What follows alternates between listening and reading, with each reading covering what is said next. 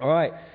One other thing, as you can tell clearly, I'm very much under the weather here, so I apologize, folks, and hopefully it won't be too much of a distraction, but we will get through this together, I promise. And so turn with me in your Bibles to Acts chapter 2. We have so much to cover today, and I'm going to try to move at a pretty fast pace.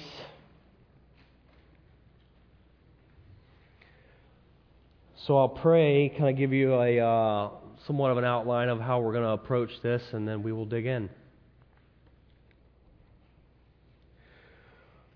Heavenly Father, we love you, and we thank you for the privilege to gather together as a family, as saints, as believers, and to worship you, to sing and to praise you, and to offer up thanksgiving to your holy name.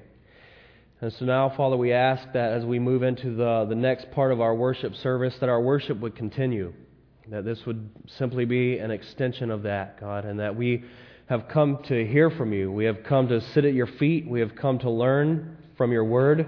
And so I pray, Holy Spirit, that you would help us as our helper, as our teacher, that you would speak to our hearts, that you would move in this place, that your word would come to life, and that you would minister to each person in this room as the need exists, Lord. Some people need to be refreshed. They need encouragement, God. They've come here hurting and tired and exhausted, not knowing if they can make it another day. And there are some people in here, God, who are very far away from you, Lord, and they need to be convicted. They need to be challenged, Lord. I pray that you would draw them back to yourself. There are people here who don't know you at all. I pray that this would be the day of salvation, that your Spirit would convict of sin, and that folks would respond to the gospel message, and that we would see new life in this place today. So, Lord, have your way as your word goes forth. We love you, and we bless your name. In Jesus' name, amen. Amen. Okay, so as I mentioned last week, this book is written by Luke. You could say that it is a continuation of the Gospel of Luke, and he's really addressing what happened after Jesus ascended to heaven, sent the Holy Spirit. The disciples were baptized, the church is born, and then the rest of the book is given to the actions of the apostles as they go out in the power of the Holy Spirit and they do mighty works and wonders. And we particularly see Paul going around planting churches, and this is not every single detail that we could possibly get about the church, obviously. It's just highlighting for us some of the major events, and it really helps us to understand how the church started and how it exploded and how it made its way all around the world. So last week, we left the disciples were waiting on the promise, and we talked about the promise, what the promise of the Father was, and that was that the Holy Spirit would come, that we would be baptized with the Holy Spirit. The Holy Spirit would come upon us, and that we would be empowered to be witnesses. And for the disciples, they were witnesses there in Jerusalem, Judea, Samaria, all around the world. And I talked about what that means for us as we are witnesses in our home, in our workplace, at school, in the church, in our community, in the Bay Area, all around the world. This is something that is available to all of us, and we need it. Amen. We need anything and everything that the Lord would graciously give us. So today, we're going to see the fulfillment of the promise. The fulfillment of the promise. The Holy Spirit will come. They will be baptized. And that's what the first part of the chapter deals with. The people, the bystanders, they see this. They react to this. Peter stands up and gives a spectacular sermon. And that is the bulk of this chapter. It really is a sermon that Peter gives to the people. He quotes Psalms, he quotes David, he quotes Joel. He testifies of Christ. He calls people to respond, to repent. He gives them application. And then the chapter kind of closes out with the culture of the early church. What was the church like in its infancy as the Spirit was poured out and people put their trust in Christ? What was the earliest church like? And it's so cool, and it really in so many ways is a road marker for us. It helps us understand what should the culture of our church be and how are we doing in these areas. And so that is what we're looking at. As I said, it's a lot, so let's dig in. Verse 1. When the day of Pentecost had fully come, they were all with one accord in one place. And suddenly there came a sound from heaven of a rushing mighty wind, and it filled the whole house where they were sitting. Then there appeared to them divided tongues as of fire, and one sat upon each of them. And they were all filled with the Holy Spirit, and they began to speak with other tongues as the Spirit gave them utterance. So we're told that the day of Pentecost had fully come. This is one of the 3 annual major feasts in Israel. All right, now there were actually 7 feasts that are given in Leviticus 23 and expounded on in other places, but this is one of the 3 major feasts. So you have Passover, and then 50 days later you have Pentecost, so roughly 7 weeks later. And so Jerusalem would have been bursting at the seams with pilgrims at this point. This would have probably been the most well-attended feast just because of traveling conditions, the weather this time of year. And so such was the case. Now they're waiting. All of a sudden comes this rushing mighty wind. And it says that there were divided tongues as of fire. And so I think it's safe to say that they would understand this to be the presence of God. As we consider this idea of the rushing wind and fire so often throughout the Old Testament, we see the correlation there. And so undoubtedly they would know something incredible is happening here. This is God moving in their midst. It was a manifestation of God's presence. Now I've tried to consider, what is this, let's see, what's the phrase here? A sound from heaven, a mighty wind filled the whole house. There appeared to them divided tongues as of fire. Try to understand, what exactly does that mean? Was it visible? And it was divided. So I would say that it was some sort of a visible manifestation, that it gave the appearance of fire. I think in some ways this is probably similar to when Jesus was baptized and the Holy Spirit descended, and it said that it alighted upon him like a dove. I don't know that it was actually a dove, but in some way it gave the appearance of a dove. And so I think that's kind of the idea here. It wasn't some big boom that just hit everybody. It actually divided. It separated, and one landed on each person. Nothing like this throughout the Bible had happened up to that point or after. This was truly a very unique experience that happened. So when this did happen, it says that they began to speak with other tongues as the Holy Spirit gave them utterance. So they were up in the room waiting, and it doesn't really tell us here, but it appears that they go from the upper room or wherever they're at out into the public area.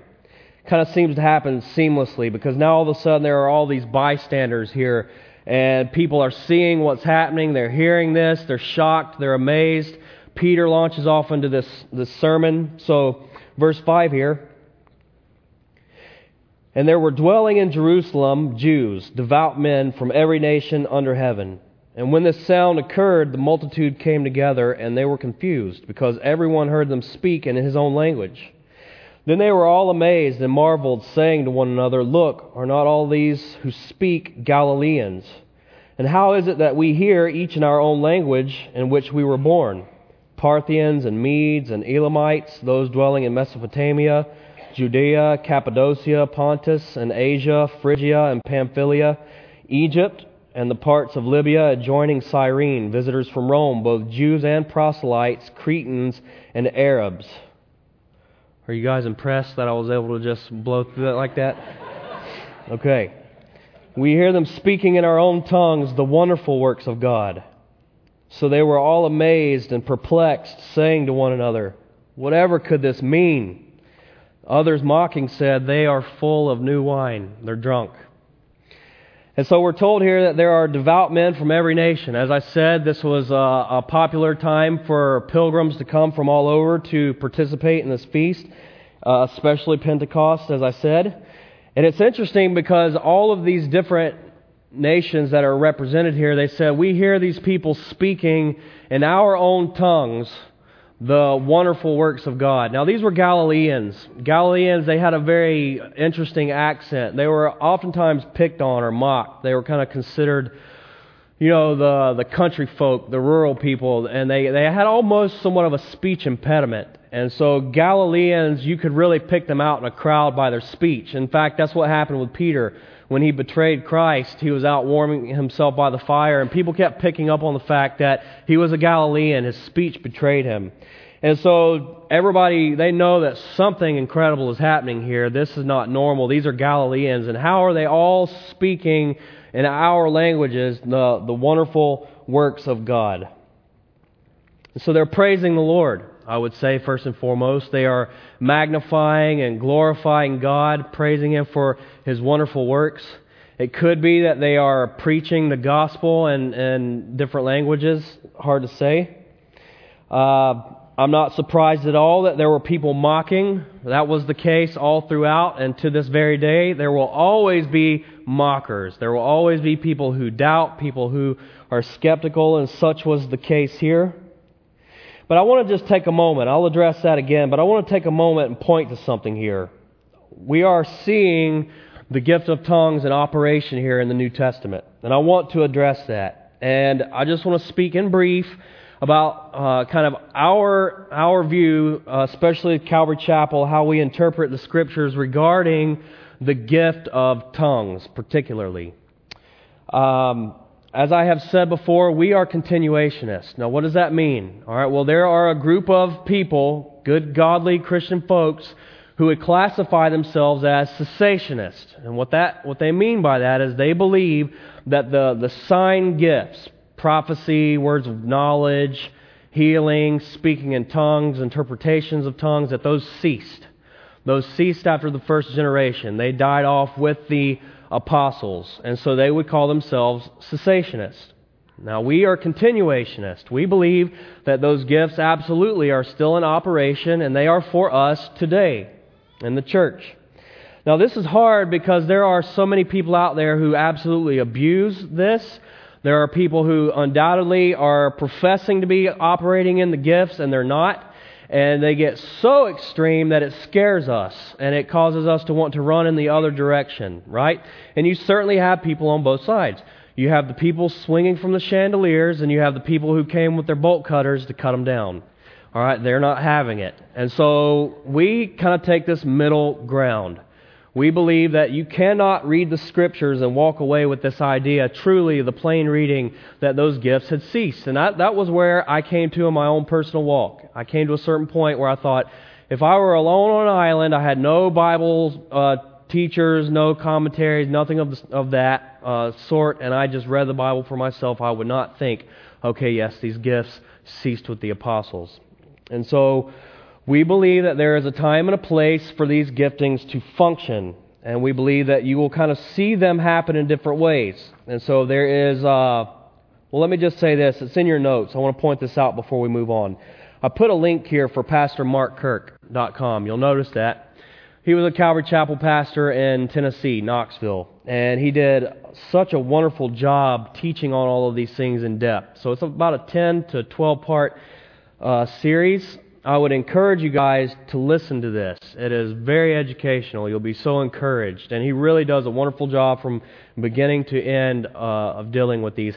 And you can also pick specific sermons that deal with certain topics, so you don't have to listen to the whole thing necessarily. But I would encourage you to do that. We simply don't have time to treat it as I wish we could. So, but please do, guys. Follow up. Listen to that. All right, so as I said, we believe that there are basically three major functions which we see the tongues. We see known languages. We see people that speak a language that they could not have known any other way other than it was God's supernatural empowering. And so often this would be for the purpose of probably sharing the gospel with somebody who you could not otherwise communicate with.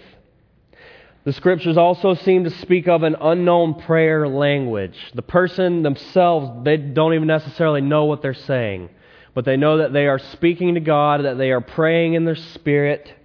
It's a mystery, and I have some Scriptures I want to share regarding that. But then there also seems to be a type of tongues where the person speaking it still doesn't necessarily know what they're saying, but it is a message that is for the congregation to hear.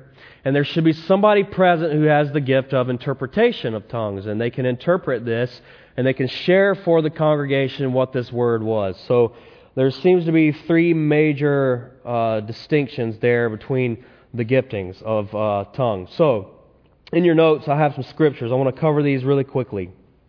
So the unknown prayer language. 1 Corinthians 14 is one of the key chapters that you would deal with when you want to have a better understanding of this. So, I'll read it here. Paul says, "Pursue love and desire spiritual gifts, but especially that you may prophesy. For he who speaks in a tongue does not speak to men, but he speaks to God. For no one understands him. However, in the Spirit he speaks mysteries. But he who prophesies speaks edification and exhortation and comfort to men. He who speaks in a tongue edifies himself. He who prophesies edifies the church. I wish you all spoke with tongues, but even more that you prophesied, for he who prophesies is greater than he who speaks with tongues, unless indeed he interprets, that the church may receive edification."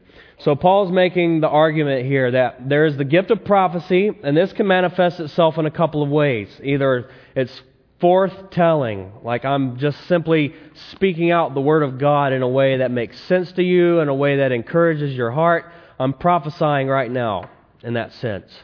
But then there's the foretelling, when someone seems to have a supernatural word of wisdom or knowledge, or maybe even has the ability, they know something is going to happen in the future. Okay, so that's kind of the other side of it. And what Paul is saying here is that when you speak in tongues, no one knows what you're saying. It's between you and God. It's for your own personal edification. And so it's better that you prophesy in a public gathering. That way everybody can benefit thereby. You following me? Are you? You tracking with me, guys? And so it seems that he's making a distinction here. There's a personal, private prayer language that is for you, between you and God, that is for your own edification, and that's fine. But in the public gathering, it's not the best, because prophesying or prophecy is what edifies everybody. Okay? Now, here is the other side of it, when Paul addresses it in such a way that there ought to be an interpreter. 1 Corinthians 14:26 and following here, it says, "How is it then, brethren, whenever you come together, each of you has a psalm, has a teaching, has a tongue, has a revelation, has an interpretation? Let all things be done for edification." And just for some of the uninitiated here, edification, it's one of those Bible words. It means building up, encouraging somebody. And so he says, "If anyone speaks in a tongue, let there be 2 or at the most 3, each in turn, and let one interpret. But if there is no interpreter, then let him keep silent in the church, and let him speak to himself and to God." So again, there seems to be this distinction here. If you're going to speak in tongues in the church, there needs to be an interpreter for the edification of the body. If there's not, then you can do it privately. It's between you and God. And he says that if there is an interpreter, then this is the way it needs to happen. Only one at a time, no more than 3, and there has to be an interpreter. Okay, so he puts kind of a small emphasis on this. This is not the main gift, and Paul is making that point. So he says, "Therefore, brethren, desire earnestly to prophesy, and do not forbid to speak with tongues." So there it is as far as I'm concerned. This is what the Bible says. Earnestly desire to prophesy, but do not forbid to speak with tongues. Let all things be done decently and in order. So we believe that that gift is in operation today, and that there are different ways that you will see it happen. You don't generally see it in this worship service, particularly the aspect where there would be an interpreter, because the Spirit of God is speaking to hearts right now as the Word is going forth. In our minds, if someone were to stand up and say, "I have a word from the Lord," the Holy Spirit is interrupting Himself. Does that make sense? And so we definitely believe in decent and in order. And so we have a time that we would set aside that would be designed for people to be able to function in these giftings in a corporate setting. We call it an afterglow, and it doesn't happen in the main service. And it's interesting because we have gotten so concerned with let all things be done decently and in order that we've gotten away from let all things be done. You know, we're so worried, so concerned about things being abused or not done properly that we just don't do it at all. And that has been a real complaint in Calvary Chapel as of late, is that we are professing continuationists, but we are practicing cessationists. Because you wouldn't know any different when you come into our assembly. You wouldn't think that we actually believe these things. And so I, for one, would love to see us get a little more passionate in our worship service. And I would love to see people functioning within their giftings and being used of the Lord in this sense. And so we'll talk more about these things in the coming months. I would encourage you, as I said, to follow up with that link that I gave you there. I just want to make a couple of points about tongues before we move on. The Scriptures teach that tongues are not the greatest gift. Okay? There are other gifts that trump that. They're better. And ultimately, love is the greatest. You can have all of these gifts, but if you don't have love, then it means absolutely nothing. Not all Christians have the gift of tongues. That's okay. The Holy Spirit distributes the gifts to the church as He sees fit. Not everyone is going to have that gift. Tongues are not the absolute manifestation of a person having the Spirit of God. And some people would tell you that you don't have the Spirit of God. You're not truly born again if you don't speak in tongues. That is false. That is not scriptural. And we don't put pressure on people to speak in tongues. I've had that has been done to me. We don't coax and pressure and teach. I had a guy in Tennessee, very wonderful brother. He came in and he wanted to meet with me, and we have been having conversations along these lines, and he wanted to pray for me that I would receive the Spirit and that I would speak in tongues. And so I'm sitting there and he's praying, and it's starting to get really weird and uncomfortable, and I'm like, oh man, I want to honor this guy. He's a sweet brother. And he said, now just start making noises. And just start making noises. Just do, da, be, ba, just like that. And he was like, and I said, brother, I'm sorry. I can't do that. I don't think that's right. And he understood, and he said, I went through the same thing too when I was a new believer. He said, I still had a lot of the devil in me. And I'm like, oh, okay, so I've got Satan in me. That's the problem here? That's why I can't do that? And so anyways, theology, man, people can get it a little skewed sometimes. But we do believe in the private prayer language. When people are worshiping the Lord, they may just enter into this language that they themselves don't even know. But by faith, we just believe that it's of the Lord. We're speaking in the Spirit. It's mysteries, but it edifies. It edifies. And I've seen it happen in places where there were people who spoke and there were interpretations, and I've seen it greatly abused. And you can pretty often tell when that is the case. So, at any rate, kind of back into our sermon, I just wanted to take a moment to talk a little bit about this gift, because this is where we first see it kind of happening in the Scriptures. All right. So now Peter is going to address the mockers, verse 14. And we're going to move pretty quickly from this point forward. So Peter, standing up with the 11, raised his voice and said to them, Men of Judea and all who dwell in Jerusalem, let this be known to you, and heed my words. For these are not drunk, as you suppose, since it is only the third hour of the day. But this is what was spoken by the prophet Joel. So Peter rejects the notion that they are drunk based on the time of day it is, 9 a.m., although I've known many people that wasn't about to stop them. And Peter points out that this is actually fulfillment. This was spoken of by the prophet Joel. And so Peter is going to point to the Scriptures here. He's going to quote Joel, I think it's chapter 2, verses 28 through 32. So moving on here in the text, verse 17. And it shall come to pass in the last days, says God, that I will pour out my Spirit on all flesh, and your sons and your daughters shall prophesy. Your young men shall see visions, your old men shall dream dreams, and on my maidservants and on my menservants and on my maidservants I will pour out my Spirit in those days, and they shall prophesy. I will show wonders in heaven above and signs in the earth beneath, blood and fire and vapor of smoke. The sun shall be turned into darkness and the moon into blood before the coming of the great and awesome day of the Lord. And it shall come to pass that whoever calls on the name of the Lord shall be saved. Love that verse. So as I said, Peter is quoting Joel. This would be a partial fulfillment. Joel is actually speaking of the awful, the awesome, the terrible day of the Lord, when God visits this earth with judgment and He pours out His wrath that has been stored up. He pours it out on the nations. See, we're living in the age of grace. and we have been given the truth. God has sent His Son to die for us, for the sins of the world.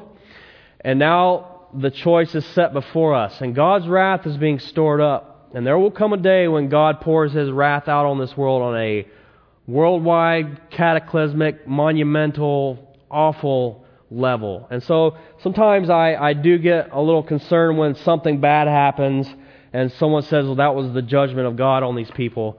My friends, when God's judgment is poured out, it's going to be a lot worse than that. You understand? And so we're in the age of grace. And so praise God for that.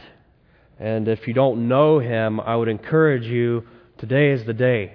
Put your trust and your faith in the finished work of Christ. And we'll talk more about that in a moment.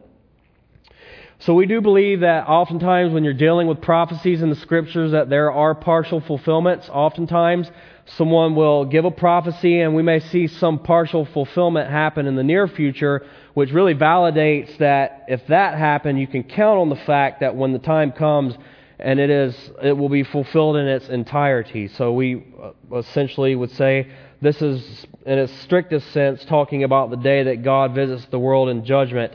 But there's a partial fulfillment here that Peter refers to when he says that this is what was spoken of by the prophet Joel regarding the outpouring of God's Spirit. And then again, I couldn't pass this up. Whoever calls on the name of the Lord will be saved. Paul quotes that in Romans 10:13. He's quoting Joel 2, I think that's 2:32 right there. And so that's a sweet verse. Whoever calls on the name of the Lord shall be saved. Amen? All right. Now Peter is going to begin to testify of Christ. And so he has cleared up this notion that they're drunk, and he says this was actually what was spoken of by Joel, and now he's going to just hammer down on Christ and the gospel. So he says, Men of Israel, hear these words. Jesus of Nazareth, a man attested by God to you by miracles, wonders, and signs, which God did through Him in your midst. As you yourselves also know, Him being delivered by the determined purpose and foreknowledge of God, you have taken by lawless hands and have crucified and put to death, whom God raised up, having loosed the pains of death, because it was not possible that He should be held by it. So Peter is hammering down with the gospel now. And I just want you guys to take note. The Spirit came upon Peter, and he is a different man. He is boldly preaching very offensive truths to these people. And he is railing accusations at them and calling them to the carpet, as it were. And so we can see as the Spirit has come upon Peter that he has truly been transformed. He has truly been empowered. That which Christ said would happen has happened. And now we see he just handles the Scriptures masterfully, and he is confronting these people in the Spirit. And so it says here that Jesus was a man attested by God to you in miracles and wonders. That is to say that Jesus was authenticated by His miracles and His wonders and signs. He was absolutely who He said He was. Jesus claimed to be the Son of God, and then He raised someone from the dead. You have a pretty good reason to believe this guy's telling you the truth. It says that Jesus was delivered by the determined purpose and foreknowledge of God. He was not a victim. God had set in motion that He would secure salvation for a people, for His people. He sent His Son for this very purpose, and Jesus knew it all along. For this reason I came. Jesus knew, and there was no other choice. There was no other way. That was the only way. You know, when He said, "Can this cup pass from me?" It could not pass from Him. It had to be the cross.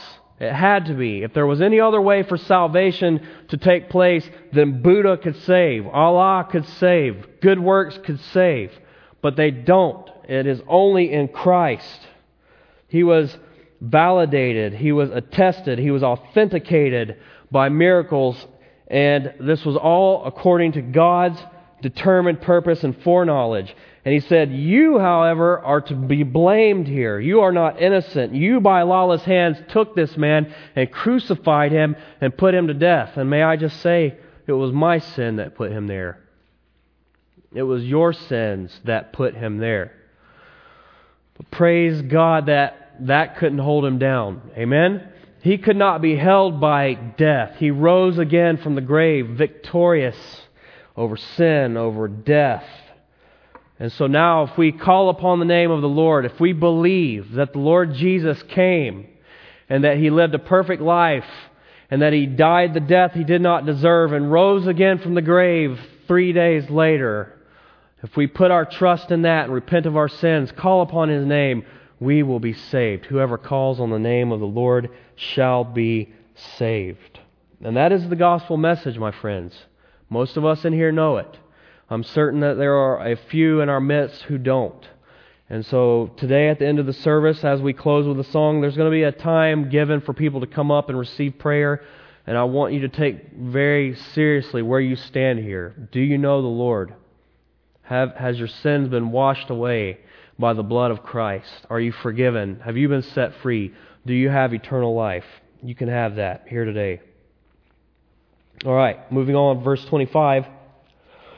Now Peter is going to quote the Psalms regarding the resurrection of Christ. For David says concerning Him, I foresaw the Lord always before my face, for He is at my right hand, that I may not be shaken. Therefore my heart rejoiced and my tongue was glad. Moreover, my flesh also will rest in hope.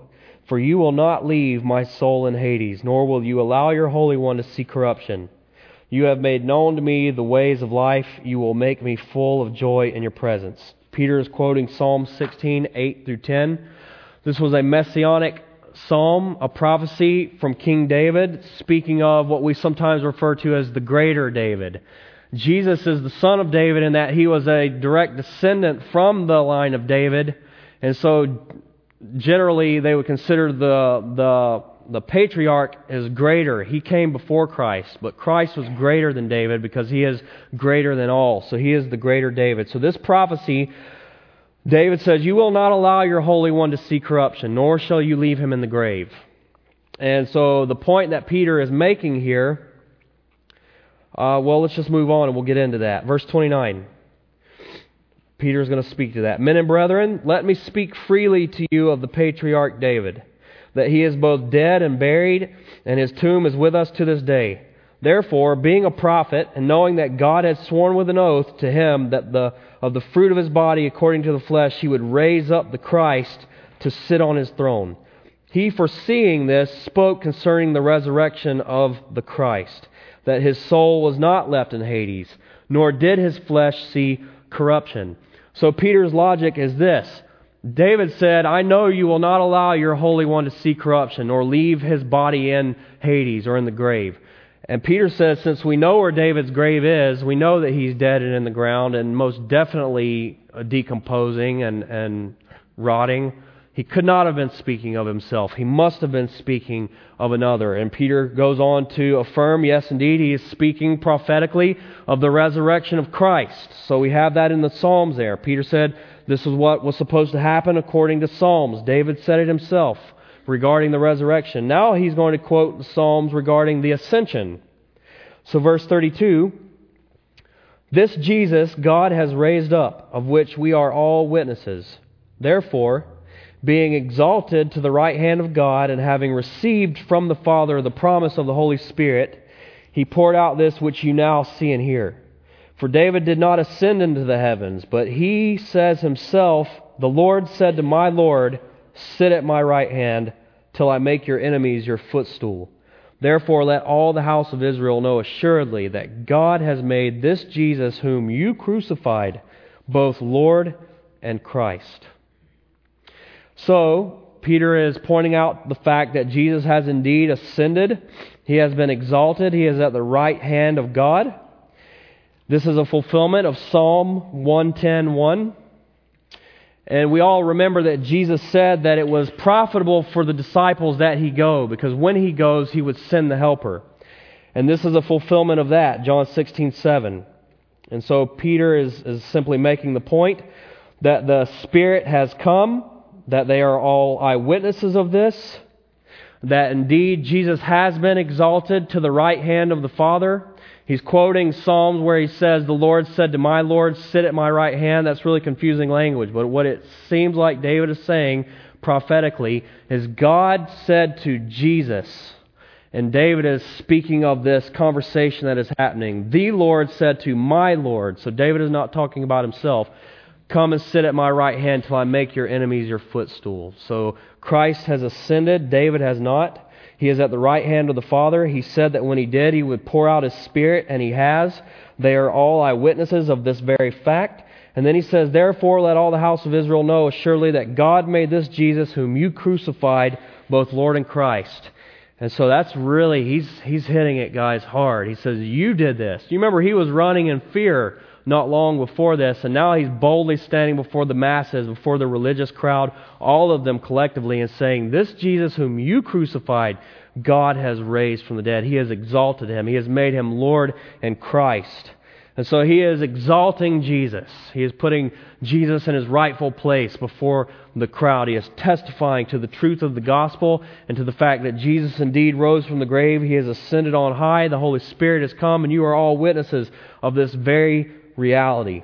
So now He's going to make application. It's a good sermon, okay? He's giving Scripture. He's talking about how all these things were a fulfillment of that which was prophesied.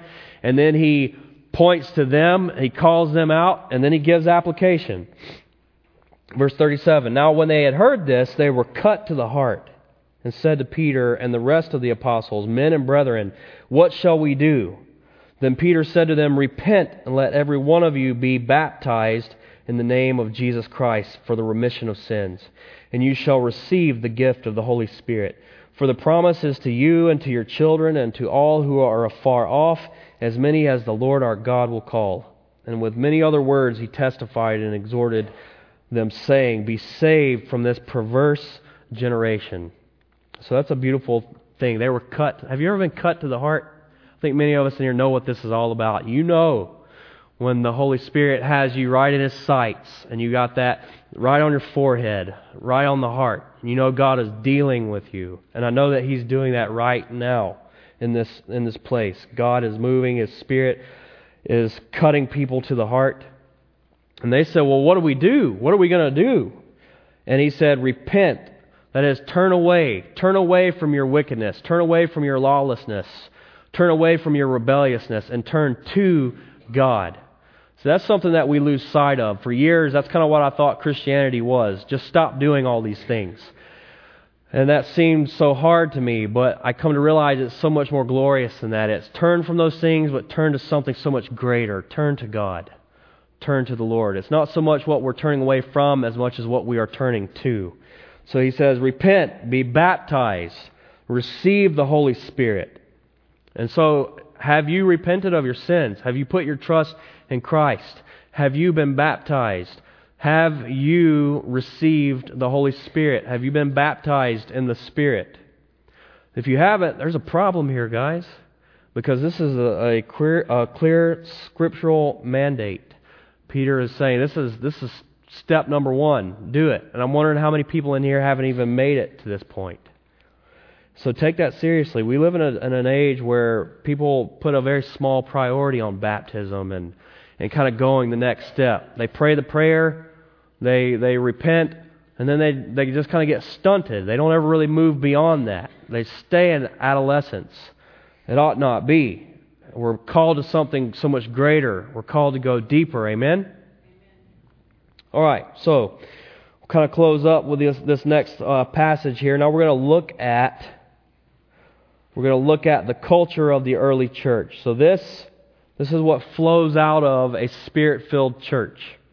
We talk about the culture of the church.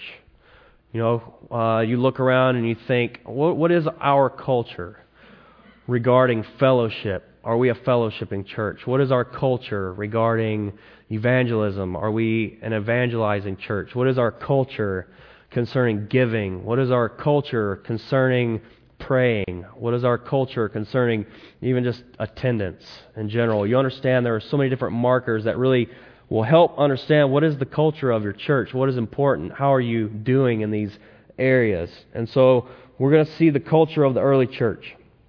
Verse 41. Or 41, sorry. Then those who gladly received His word were baptized. And that day about 3,000 souls were added to them. And they continued steadfastly in the apostles' doctrine and fellowship, in the breaking of bread and in prayers. And fear came upon every soul, and many wonders and signs were being done through the apostles. Now all who believed were together and had all things in common, and they sold their possessions and goods and divided them among all as anyone had need. So continuing daily with one accord in the temple and breaking bread from house to house, they ate their food with gladness and simplicity of heart, praising God and having favor with all the people. And the Lord added to the church daily those who were being saved. So that day 3,000 people came to Christ. They put their trust in the Lord. They received the message. They were gladly baptized. And then they were dedicated. They were dedicated to 4 things here. The apostles' doctrine. That is the teaching. New Testament teaching. What we're looking at today as we work our way through the New Testament, that was the message, that was the authority of the apostles. That which they received from Christ, that which they received from the Spirit, and they set forth to the church. That was the apostles' teaching. They were about that. And that is something that we seek to do here. That's why we go through the Word the way that we do. I am delivering to you guys not my own words, not from my own authority, but from the authority of this, the apostles' doctrine. They continued in fellowship. It was a partnership. It was a bond. They were a family. They didn't just hang out on occasions. They really did life together. They were truly, in this time here, if you put your faith in Christ, you would most likely lose everything. You would lose your family, you would lose your livelihood, you would be put out of the synagogue, the community, religion of that time there. And so you had nothing, you had nobody, all you had was your church family. And they really counted on each other just to survive. And we don't have that so much here. And so we don't experience the fullness of what they have in that sense. And that's unfortunate. That's unfortunate. I know what it's like to experience beautiful fellowship with my brothers and sisters. And some of us in this room, we don't know what that is. And I want to encourage you. You're missing out. You're not walking in the fullness of what Christ has for you if you're not walking in fellowship with your brothers and sisters. They continued in breaking of bread. This most likely speaks of one, obviously eating meals together. This was considered to be a very intimate interaction to break bread with each other. But also, undoubtedly, the Lord's Supper. The Lord left them that commandment to every time they did break bread and drink of the cup, to do it in remembrance of Him. And that was most certainly a practice of the early church. So they did that at what they would call love feast or agape feast. They would come together, that they would eat, they would share the Lord's Supper.